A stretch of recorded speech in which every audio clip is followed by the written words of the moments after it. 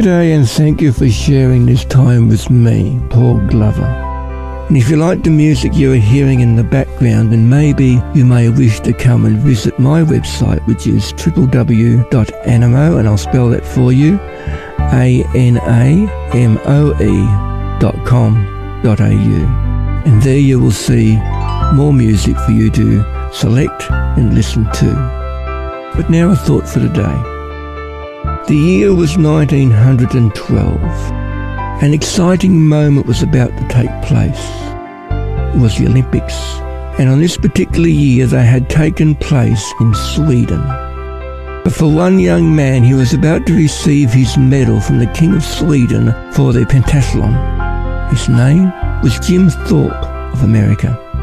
What a moment to get the medal from the King of Sweden. How he had put in the hard yards to be a part of that event, and how he accepted that medal with pride. But it was a few weeks after the event that he would get a call that would shatter the moment. He would receive a call from his coach. Did you get paid for playing baseball for Rocky Mount and Fattersville? Sure, Jim admitted. Everyone did. But you are an amateur. And amateurs are not to get paid. You will have to give back the medal to the King of Sweden for what you won at the Olympics. But I did not know that I was doing anything wrong, argued Jim, but it did not matter.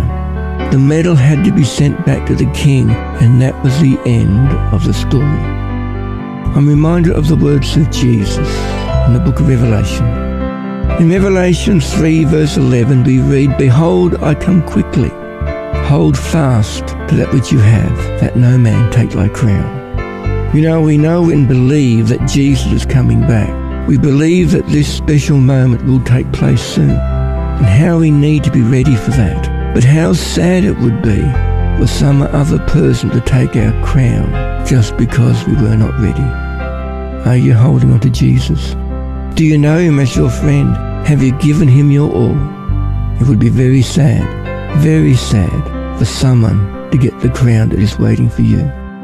You know, in Revelation chapter 2 and verse 10, and the first part we read, "Be thou faithful unto death, and I will give thee a crown of life." You know, for each of us today, the challenge is just as real. That we are faithful to Jesus, that we do not let go of the hope that is before us. You know, we do have a wonderful hope. But let me ask you a question. Do you find that the road of life is sometimes a little bit hard? Do you feel that sometimes you just want to give up, that others can do the job for you? Don't give up. Don't give up.